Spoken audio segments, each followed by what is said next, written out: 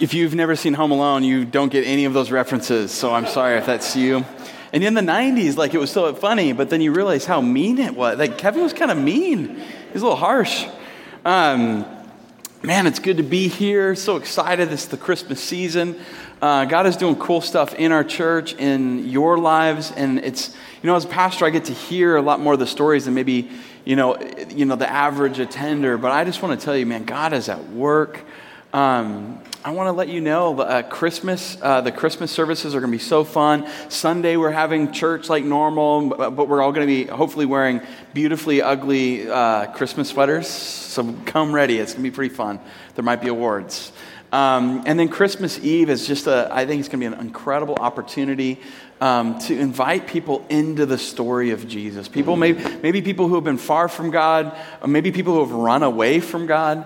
But I think it's one of those seasons where we can bring people into the story of Jesus and maybe look at the hope that's found in Christ in a world that really is struggling. We can bring hope to people's hearts and lives. Amen? All right.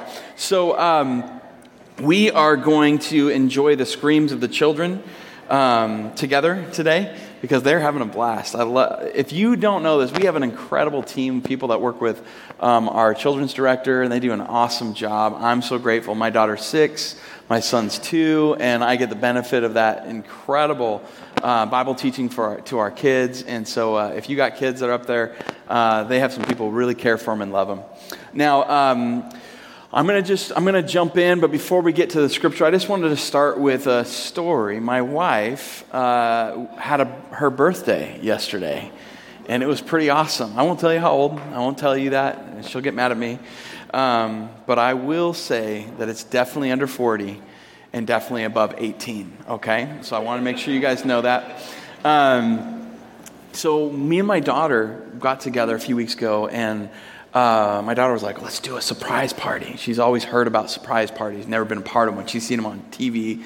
And she's like, I want to do a surprise party. So we started talking about what that could look like. And I was like, okay, if we do this, we have to keep it secret. And we started talking about family members that we thought could keep a good secret and the family members that couldn't. So we started planning around that a little bit. How do you deal with the people who don't know how to, keep it secret?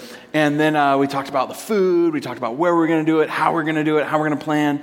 And then we came to this this ethical conundrum for my daughter. And she was talking about, I said, okay, Novella, you're gonna have to keep it secret. You got to keep it safe, right? And she was like, so I can't tell mommy? I was like, no, it's a surprise. But you're the one who wanted it. It's a surprise birthday party. No, I know. I want it to be a surprise, but we really should tell mommy. And I was like, no, that defeats the purpose of the surprise birthday party. So you got to keep it secret. Okay. So I should lie to mom? I'm a pastor, right?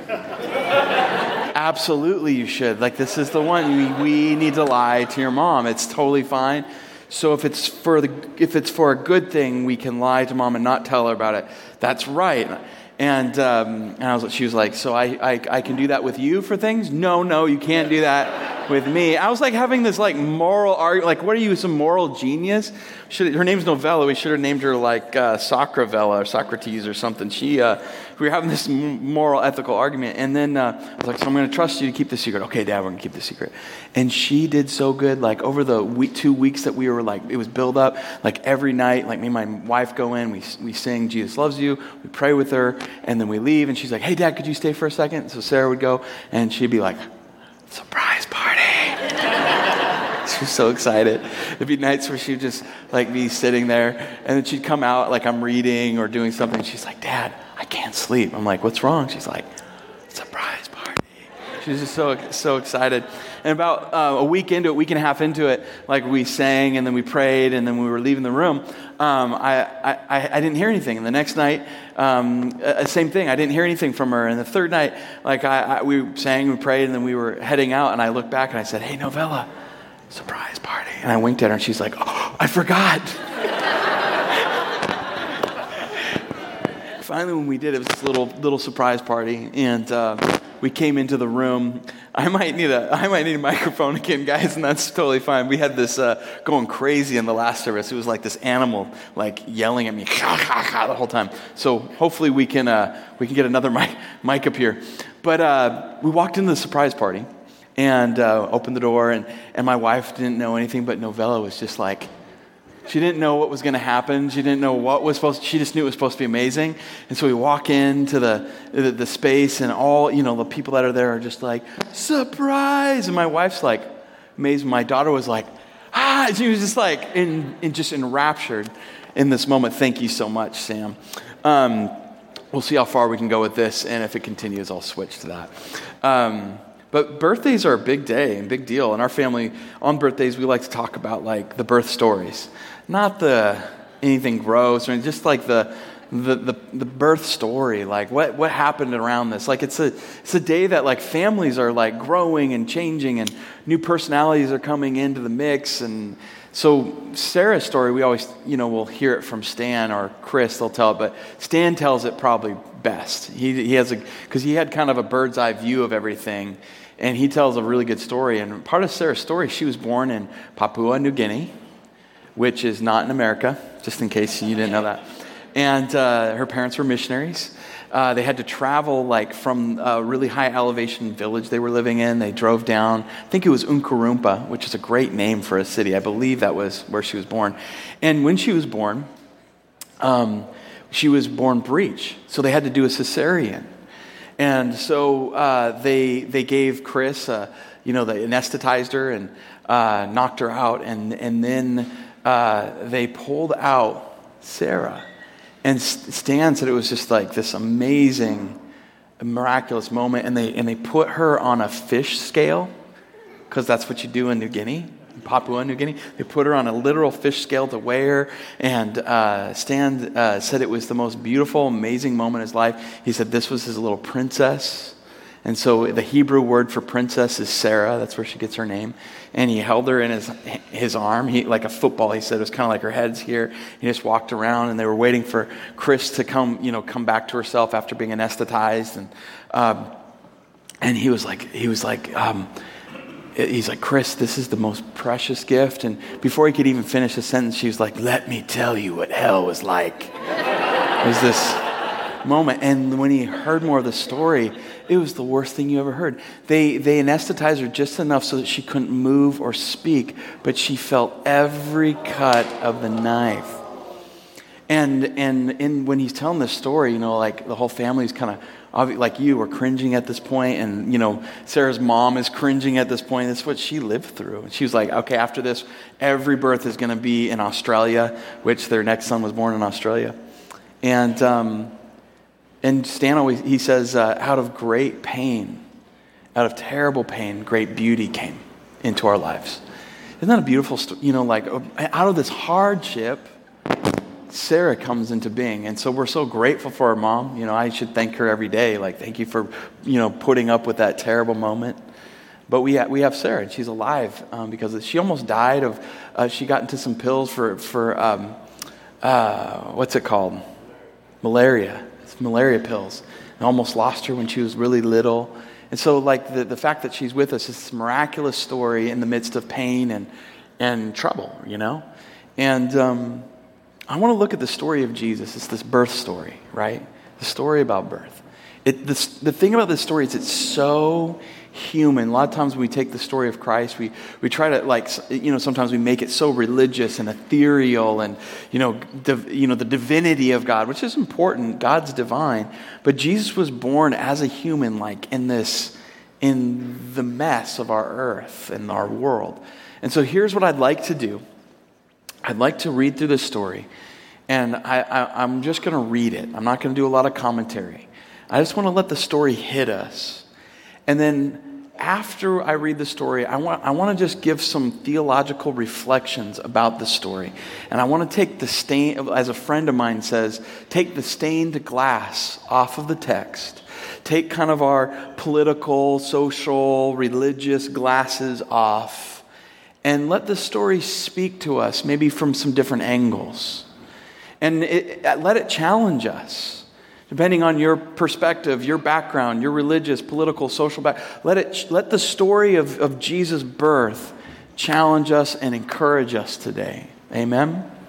And so in the story, you could call this story God with us. So Matthew starts it off. He says one of Jesus' names is Emmanuel, which means God with us. So how is God with us in this story? How does this story start out? And I want to let you know, if you're new to Whitewater, you've been coming, this is going to be a time, the sermon today is going to go heavy for a little bit and be real for a bit. And then we're going to come up by the end of service and we're going to celebrate some really cool things. But let's let the story of Jesus speak to us today. Sound good? We're going to be in Matthew chapter 2. This is the story, God with us. Reading verses 1 through 16. It says, Jesus was born in Bethlehem, in Judea, during the reign of King Herod. About that time, some wise men from the eastern lands arrived in Jerusalem, asking, "Where is the newborn king of the Jews? We saw his star as it arose, and we have come to worship him." So the wise men were known as astrologers. They weren't Jewish. King Herod was deeply disturbed when he heard this, as was everyone else in Jerusalem, meaning the other leaders, the religious leaders and political leaders were upset. Verse 4 says, he called the meeting of the leading priests and teachers of the religious law, and he asked, "Where is the Messiah supposed to be born?" "In Bethlehem, in Judea," they said, "for this is what the prophet wrote. And you, O Bethlehem, in the land of Judah, are not least among the ruling cities of Judah, for a ruler will come from you, who will be the shepherd for my people Israel." So they did a little Bible study to find out where Jesus was. They had no clue until the wise men came, had a Bible study, figured it out. And then Herod called the private meeting with the wise men and learned from them the time when the star first appeared. And then he told them, "Go to Bethlehem and search carefully for the child. And when you find him, come back and tell me so that I can go and worship him too." You think he's pretty excited to go worship Jesus?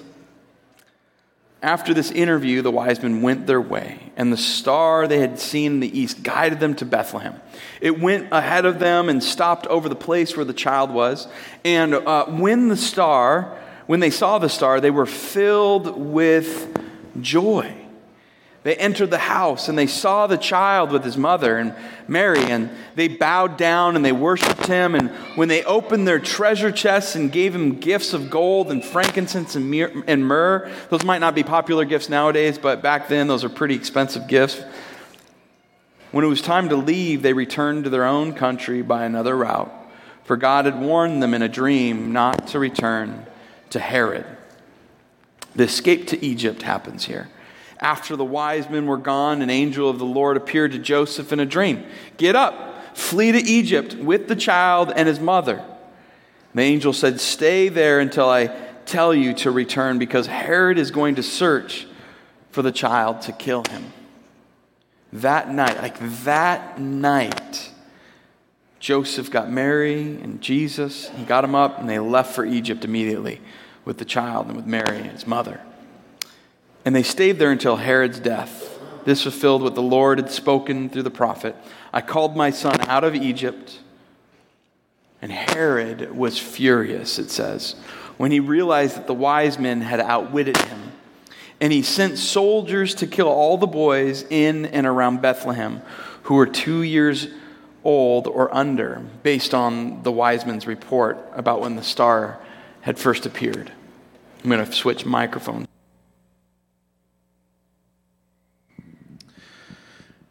Now, that story becomes very familiar to us. It's very familiar to me. I've grown up in church, and those of you who have grown up with any religious education or you've been around religion, we become very familiar with this. And then many of us who might not be from a religious background, we're here and we're letting this story hit us. And what I want to do is I want to talk about the way God is with us in Jesus. How the compassionate, loving God of the universe is with us. And really ask, how are we learning to be with him? So let me just take you through a few turns in the story. If we take off the stained glass, take off our biases and our lenses of religion and social circumstances and political circumstances. Let's just look at this story and let it speak a little bit. So here's a few theological reflections. The first is, here's a story about a vulnerable mom who conceives a fatherless son from the world's perspective. And she's alone at first. In the story, if you didn't know, Joseph, he was just going to cut Mary loose and let her go and be quiet and kind. But that was, for her, that meant life was going to be very tough, very difficult to be a mom in that culture without a father. And no one's going to believe her story. Joseph struggled believing her story until an angel came to him. Eventually, Jesus gains an adoptive father, a foster father, Joseph. Joseph ends up deciding to opt in to raise a son who isn't his biologically. Another turn in the story is Jesus is homeless at birth. Homeless at birth. There's no room for him in the inn, let alone the world. Like, no one was willing to take Jesus in. And that's part of his story. And in his ministry, he was often homeless. Another turn in the story is that Jesus and Mary and Joseph, they were evicted and hunted from their own country by the rulers of their own country, Herod and the religious leaders. And these leaders who were hunting Jesus, Herod and his family, and then the religious rulers and leaders, so people from the religious groups like the Sadducees, Pharisees, Essenes, religious sects at the time, groups. They were hunting Jesus, trying to kill Jesus when he was a baby. And that same family, I think it was the grandson of the Herod who tried to kill Jesus in this birth story. His grandson was the one who ultimately did kill Jesus. And the religious leaders who were trying to kill him were the ones who helped kill him when he was an adult. Isn't that interesting? Another turn in the story is Jesus and his family become immigrants from Israel to Africa. And I might add they were undocumented immigrants in this story. And they had to flee to Africa, which is Egypt. And in his story, the family's flight to Egypt, to Africa, running from their own people, is funded by some traveling astrologers. Think about that. And then when he left, when Jesus was taken from his town of birth, the place he was born, all the babies under 2 are then killed by the Jewish ruler. So this is all going on in this one opening story. That's a lot going on, right? And when I read this challenges me as I read it, as I let the story hit me. So let me just give you what I see as some good news in the turns of this story. Sound good? We'll just go through that. And then I just want to talk about what our church is and can be in the world as we learn to serve Jesus and follow Jesus together. So, God's compassionate work for and through vulnerable people. Check this out. Mary was a pregnant, vulnerable mom. Do we agree? Very vulnerable. Her faith was amazing, but she was so vulnerable. But here's the good news. God never abandons moms who conceive without an earthly dad to raise their kids. No matter what circumstance it's in. Whether it was a decision that they wish they could change, or a decision they're happy about, or something that was done to them and now they're living with the results of someone's, we'll call it sin. Something that was, some harm that was brought to them. You get what I'm saying? God never abandons those vulnerable women. God is with them. Amen? That's good news, is it not? Let's talk about more good news. I have a friend who always says that God likes to work in the ordeal, not just the ideal. And sometimes Christians want to only serve people. Religious people only want to serve people if it's in the ideal. But God works in the ordeal. So Joseph became the adopted father. He was the adoptive foster father, and Joseph opted in. The good news here is that people who aren't sure who their real dad is, God is looking after them, and he's with them, and he doesn't abandon them. God sends adoptive fathers. Like, that's when you know God's at work, when someone's heart is adoptive and loving and embracing of people. And Joseph was the adoptive father. And the good news here is, if there's anybody here who has the heart of an adoptive parent and has brought someone in, maybe it's a family member, maybe it's a friend, maybe it was a stranger you didn't know, you just have that heart. You're learning to walk in the ways of Joseph. And Joseph was an amazing father. There's good news for those who have had their family lost and taken from them in some circumstance. And they've been a foster kid, or they've been a foster child. Like, there's good news, because God sends people to love you when you are vulnerable. And some of you have been sent to be in Joseph's shoes, to love those who are in the place of Jesus. Amen? That's good news. Joseph, just so you know, most likely died during the lifetime of Jesus, because it was very unusual for a person like Jesus to be doing ministry and having to look after his mom, and having his disciples help him look after his mom, and his brothers looking after his mom, and there's no mention of the husband. In Jewish culture, that usually meant that the father had died and was somehow out of the picture. And we know Joseph was a good man, so he probably had died. That's kind of the way the Jewish writers would write that into the text. And so Jesus, because he's the oldest in that culture, would have to take care of his mom until he's, in his 30s, until he was, able to have other brothers or other people help take care of her. That was his responsibility. A lot of people don't realize that when they read the text of Scripture. So Joseph most likely had died, but here's the good news. We have all been given a family in Christ. All of us. Homeless at birth. Talk about some good news that we see in this. He was homeless at birth, homeless and itinerant in his ministry. No room in the world, let alone the inn, was ready for him. Jesus was born and placed in a manger, a place where animals are kept. And those who have no home or feel like they're not at home in this world, Jesus gives you an eternal home. He's given you an eternal family to take care of you. And Jesus he understands what homelessness is like. His family understands it. That was part of the fabric of the narrative of his family. His village would have known that. He would have known that growing up. It would have been written into the fabric of his life. So no wonder he served so many people who are hurting and homeless out of his ministry. Amen? That's good news. And then there's a story of this undocumented immigrant family fleeing from their home country of Israel and then going into Egypt, into Africa. And those who are looking for a new country have been given a new country. Those who are looking for a new kingdom are given a new kingdom. Like Jesus was in a scenario where it was unfair, unrighteous, wrong, the leadership he was born into at the time. They were protecting their power. The religious leaders they worshiped the Bible instead of worshiping Jesus. Think about that.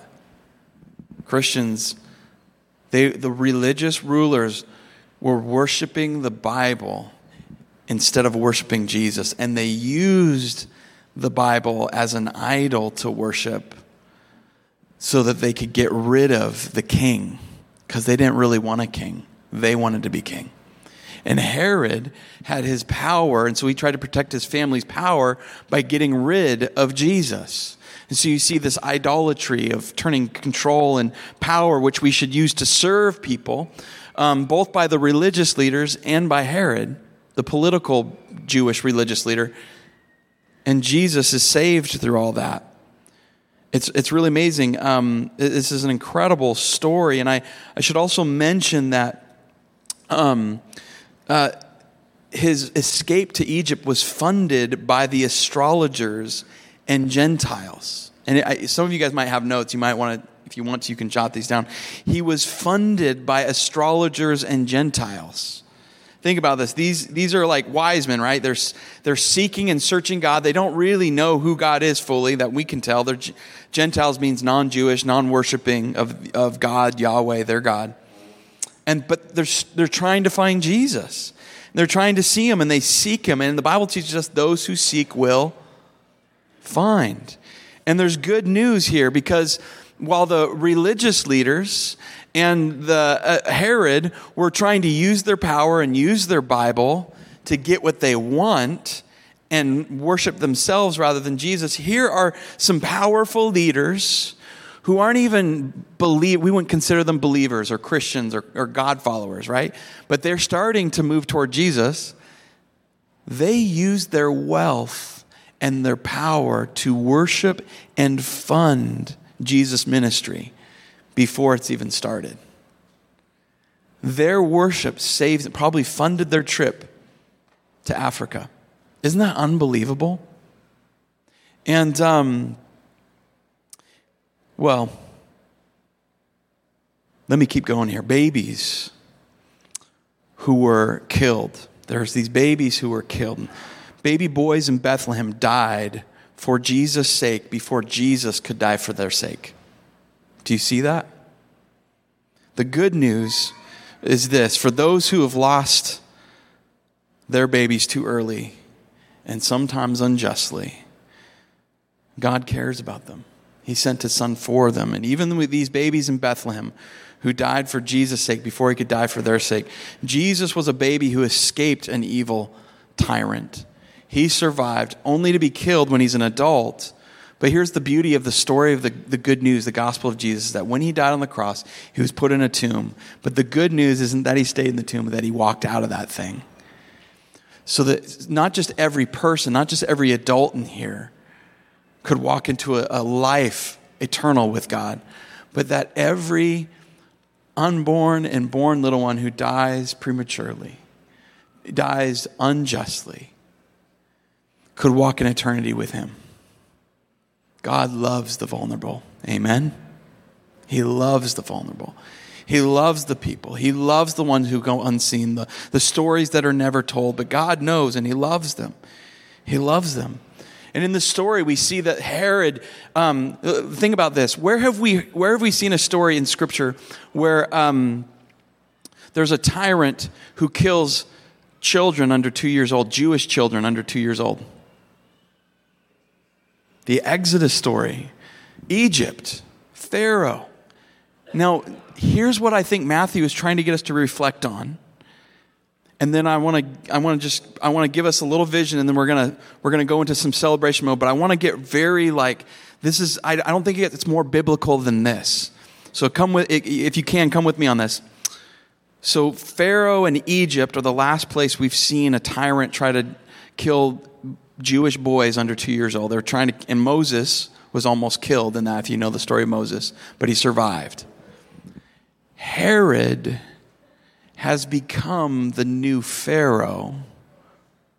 The religious leaders have become the new magicians. Remember Pharaoh's magicians who resisted God's work?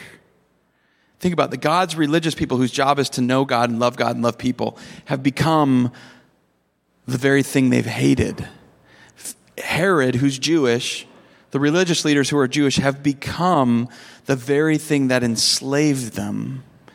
And Israel, because of this, have become the new Egypt. And so Jesus has to flee from his own nation, from rulers that know the story of the Exodus, that know the story of Pharaoh. And because they've turned their Bibles and their power and their policies into idols, they have become the enslavers of God's people. And so all of a sudden in verse 15 takes on new significance when it says, and they stayed in Egypt until Herod's death, until the new Pharaoh's death. This is fulfilled that what the Lord had spoken through the prophet. This is Old Testament. I called my son out of Egypt. So there's two layers of meaning here. Jesus was sent to Africa, to Egypt, so that God could call him as the new Moses to free his people. But there's also another layer of meaning here. That Jesus was called out of Egypt in this sense. Israel, Herod, the religious leaders have become the new Egypt. And Jesus had to be freed and called out of his own people because they had mistaken their job. They thought their job was to rule and protect themselves, protect their power, protect their people. But God had designed his people to be a blessing. So Jesus is saved from his own people so that he can go back and save his people. Do you see it? Can I get an amen? I think that's pretty amazing. So in this story, it challenges our political, our religious, our social understanding when we kind of take the stained glass off of it, doesn't it? We see that if Jesus, think about this, if Jesus had been born in these situations that I just went through, in our culture, in our day and age, I wouldn't be surprised if Jesus would be seen as an unwanted pregnancy and an unwanted baby and a refugee in our day and age. The question about the God who is with us isn't whether God is with us. The question is, are we with him? Are we with him? Do we let him challenge us? Like, do we value our Bibles, which are good things? I love, Jesus couldn't have been found by the wise men without the Bible. We need the Bible. Bible's good, but the Bible is a sign that's pointing to Jesus. Amen? And we're not supposed to worship the Bible. We are designed to worship Jesus. And the wise men were wiser than all the wise scholars of Israel at that time because they fell and worshiped the king rather than the letters about the king. And if Jesus is with us, are we moving our lives toward him? Are we moving toward the star? Are we moving toward him? Or are we distracted? Are we letting power and policies and political beliefs drive us rather than the compassion of God? I mean, think about this story. All these people with different callings, different backgrounds, like wise men, astrologers from a different nation that don't yet know Jesus. We have shepherds who enter. We have Mary and Joseph, these insignificant people, seemingly vulnerable people, vulnerable women, all joining together in this story where God is using them. And they probably all had different political beliefs and different backgrounds and different stories. And yet they all came together around the true King. The end of Matthew, Jesus tells the story, and I think it reveals like the question of, are we with God? And he basically, Jesus tells this story, and he says, hey, there's this king, and he divides the goat and the sheep. And he divides those who want to be with God and those who don't. And here's kind of how it goes. He says, the king said, come, you are blessed by my Father, inherit the kingdom prepared for you. And he says this to them, for I was hungry and you fed me. I was thirsty and you gave me a drink. I was a stranger and you invited me into your home. I was naked and you gave me clothing. I was sick and you cared for me, and I was in prison and you visited me. And as Jesus is telling the story, all the people who think they're on the good side, the good team, they're like, yes, we serve you, Lord. We're like that. We get it. We serve because we love you and we love God. And then Jesus says the most astounding thing that no one would have expected in his day and age. He says this, and the king, or when they respond, they say, Lord, when did we ever see you hungry or feed you? People listening to Jesus telling this would be like, what? How did they not know they were serving Jesus? How did they not know? But they go on, and these people say, but when did we see you thirsty, and when did we give you something to drink? Or when did we see you a stranger and not show you hospitality? Or naked and give you clothing? When did we ever see you sick or in prison and visit you? And the people listening to this, like, how did they not know they were serving God? Like, how did they not see him? This doesn't make sense. And then Jesus brings it to the core. He brings it to the heart and says, I tell you the truth. When you did it to one of the least of these, my brothers and sisters, you are doing it to me. I was with you.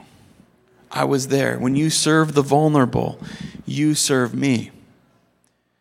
And it shouldn't surprise us that the King of Kings, King of Glory, who left his heavenly home to come to our world, born in a barn with vulnerable people, with leaders trying to kill him, having to escape as a refugee, when many people would have just given up, in a world that was rejecting him, it shouldn't surprise us that Jesus identifies with the vulnerable, the least and the lonely. Amen? So you didn't see me, but you were serving me. I was there. God is with us when we serve the vulnerable, even if we don't know. It's good to know and feel God's presence when we're serving him by serving others. But sometimes we don't even know it. And it's a heart of compassion that distinguishes the goat from the sheep. It's a heart that knows the heart of God. Knows the heart of God well enough that they are able to love God and love people, and know when they're loving people that God's presence is there. Now check out what he says to the people who don't want to be with him, who don't have the Father's heart. The king's he's turned to those on his left and says, "Away with you," he calls them cursed ones, "into the eternal fire prepared for the devil and the demons. For I was hungry and you didn't feed me. I was thirsty and you didn't give me a drink. And I was a stranger and you didn't invite me into your home. I was naked and you didn't give me clothing. I was sick and in prison and you didn't visit me." And then they all replied, "Lord, when did we ever see you hungry or thirsty or a stranger or naked or sick in prison and not help you? When did we never see you? When was the moment that we didn't realize?" And he will answer, "I tell you the truth, when you refuse to help the least of these, my brothers and sisters, you are refusing to help me." It's like a cosmic episode of Undercover Boss, This scares the Sheol out of pastors when they read this. That's the Hebrew word for hell, by the way.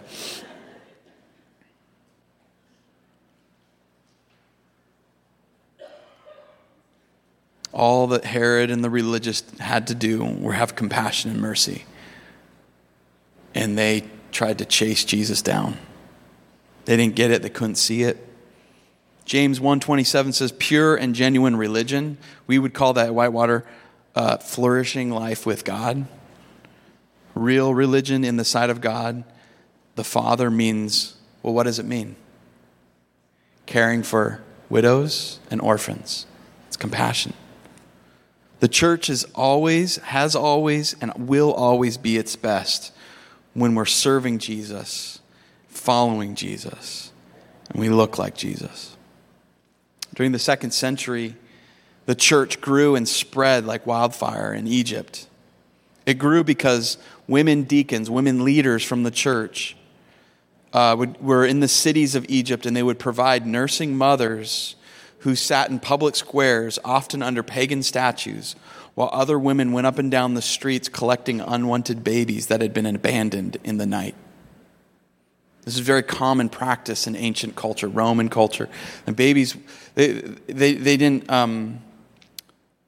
abort because they didn't have the capacity most of the time. They would leave their children out in the elements that they didn't want. Very common. And the church in Egypt and in other places grew and transformed the culture because women led and created a ministry of seeking and saving lost little ones, vulnerable children. Does it get more vulnerable than that? And these leaders, these women, would bring them up. They would nurse them, bathe them, raise them. The church of Egypt responded by creating a ministry to seek and save lost children. Can I get an amen to that?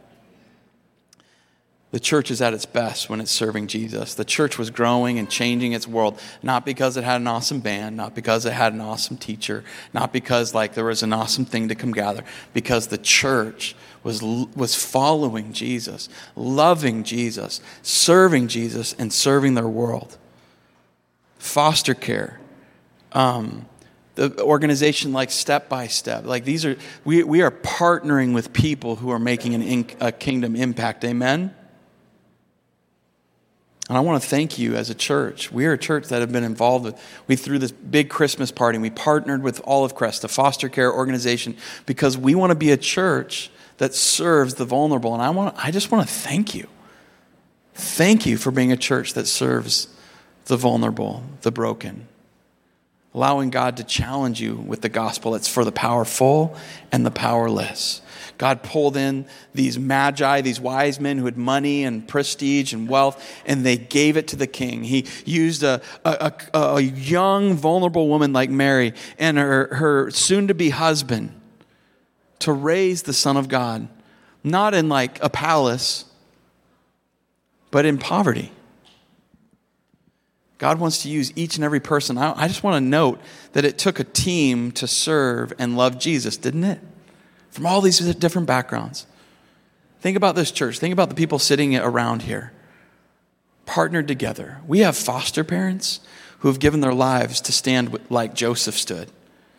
With children that belong to God, like they're God's children. He wants them back. He cares about them. And he doesn't want us to be a church that cares more about the Bible than people. The Bible teaches us to love.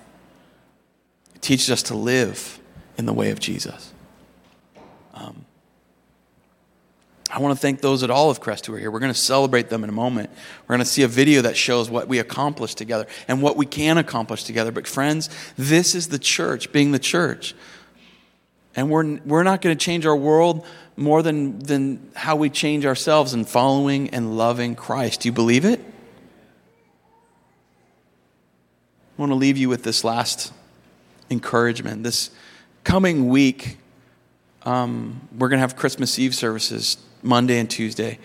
And I just see those as like an opportunity, kind of like a star. It's like an invitation to invite people into the story of Jesus. Whether they're like Gentile, non-believing, magi, wealthy, or they have very little and they're hurting and they're broken. It's our opportunity as a church to invite them to Christ. Is it not? So I want to encourage you, like there's these cards near you. And if you just take, to me, this is a sacred moment, like to write names down that come to your heart and your mind. To begin praying for them, to bring them to Jesus. Bring them into his story. Let them know that they matter if they're hurt and they're broken. Let them know that God can use them. You never know what God is going to do once he grabs a hold of somebody. You never know, like the Josephs that are out there, like that don't know they're Joseph yet. That don't know they're wise men that have come to help and serve and fund and serve the king. We just don't know. And do you know that these names, Joseph, Mary, like even the bad ones like Herod, their names are written in here. And I want us to write names down that we're praying for, that God loves, that he sent his son for, that he wants to invite into his story. And there's two of these cards. And I would encourage you to write one for you, put in your back pocket, put in your purse, bring it out of here, put in your purse, your man purse, or whatever you have. Carry it with you so you can pray for those faces, those hearts, those souls. And then I would ask you to fill out another one, those same names, and just drop it in the plate, because I personally want to be praying for your friends this week. I want my staff to be praying for your friends. And if you want to, you can just put their first name. I don't care. But I want to be praying with you and partnering with you. Let's be a church that brings people to Jesus this Christmas. Let's pray. Father, we love you. We're so grateful for you. So grateful for the words of my friend, Bishop Julius. He told me this year is the first year they were going to really invite people in their community in Africa to a Christmas service. They'd never done that before. And Lord, thank you for the challenge you put out. The best gift that we could give Jesus on his birthday is a soul. And God, I just pray that our church would continually be a soul-winning church, helping people take a step after step toward you, not toward religion, not toward worshiping power or worshiping the Bible, but learning that when we follow you and when we see that you are in the scriptures and through the scriptures, that we aren't trying to hang on to power. We're not just trying to run away from power. We become power because the Holy Spirit's living in us. Jesus, we love you. Amen.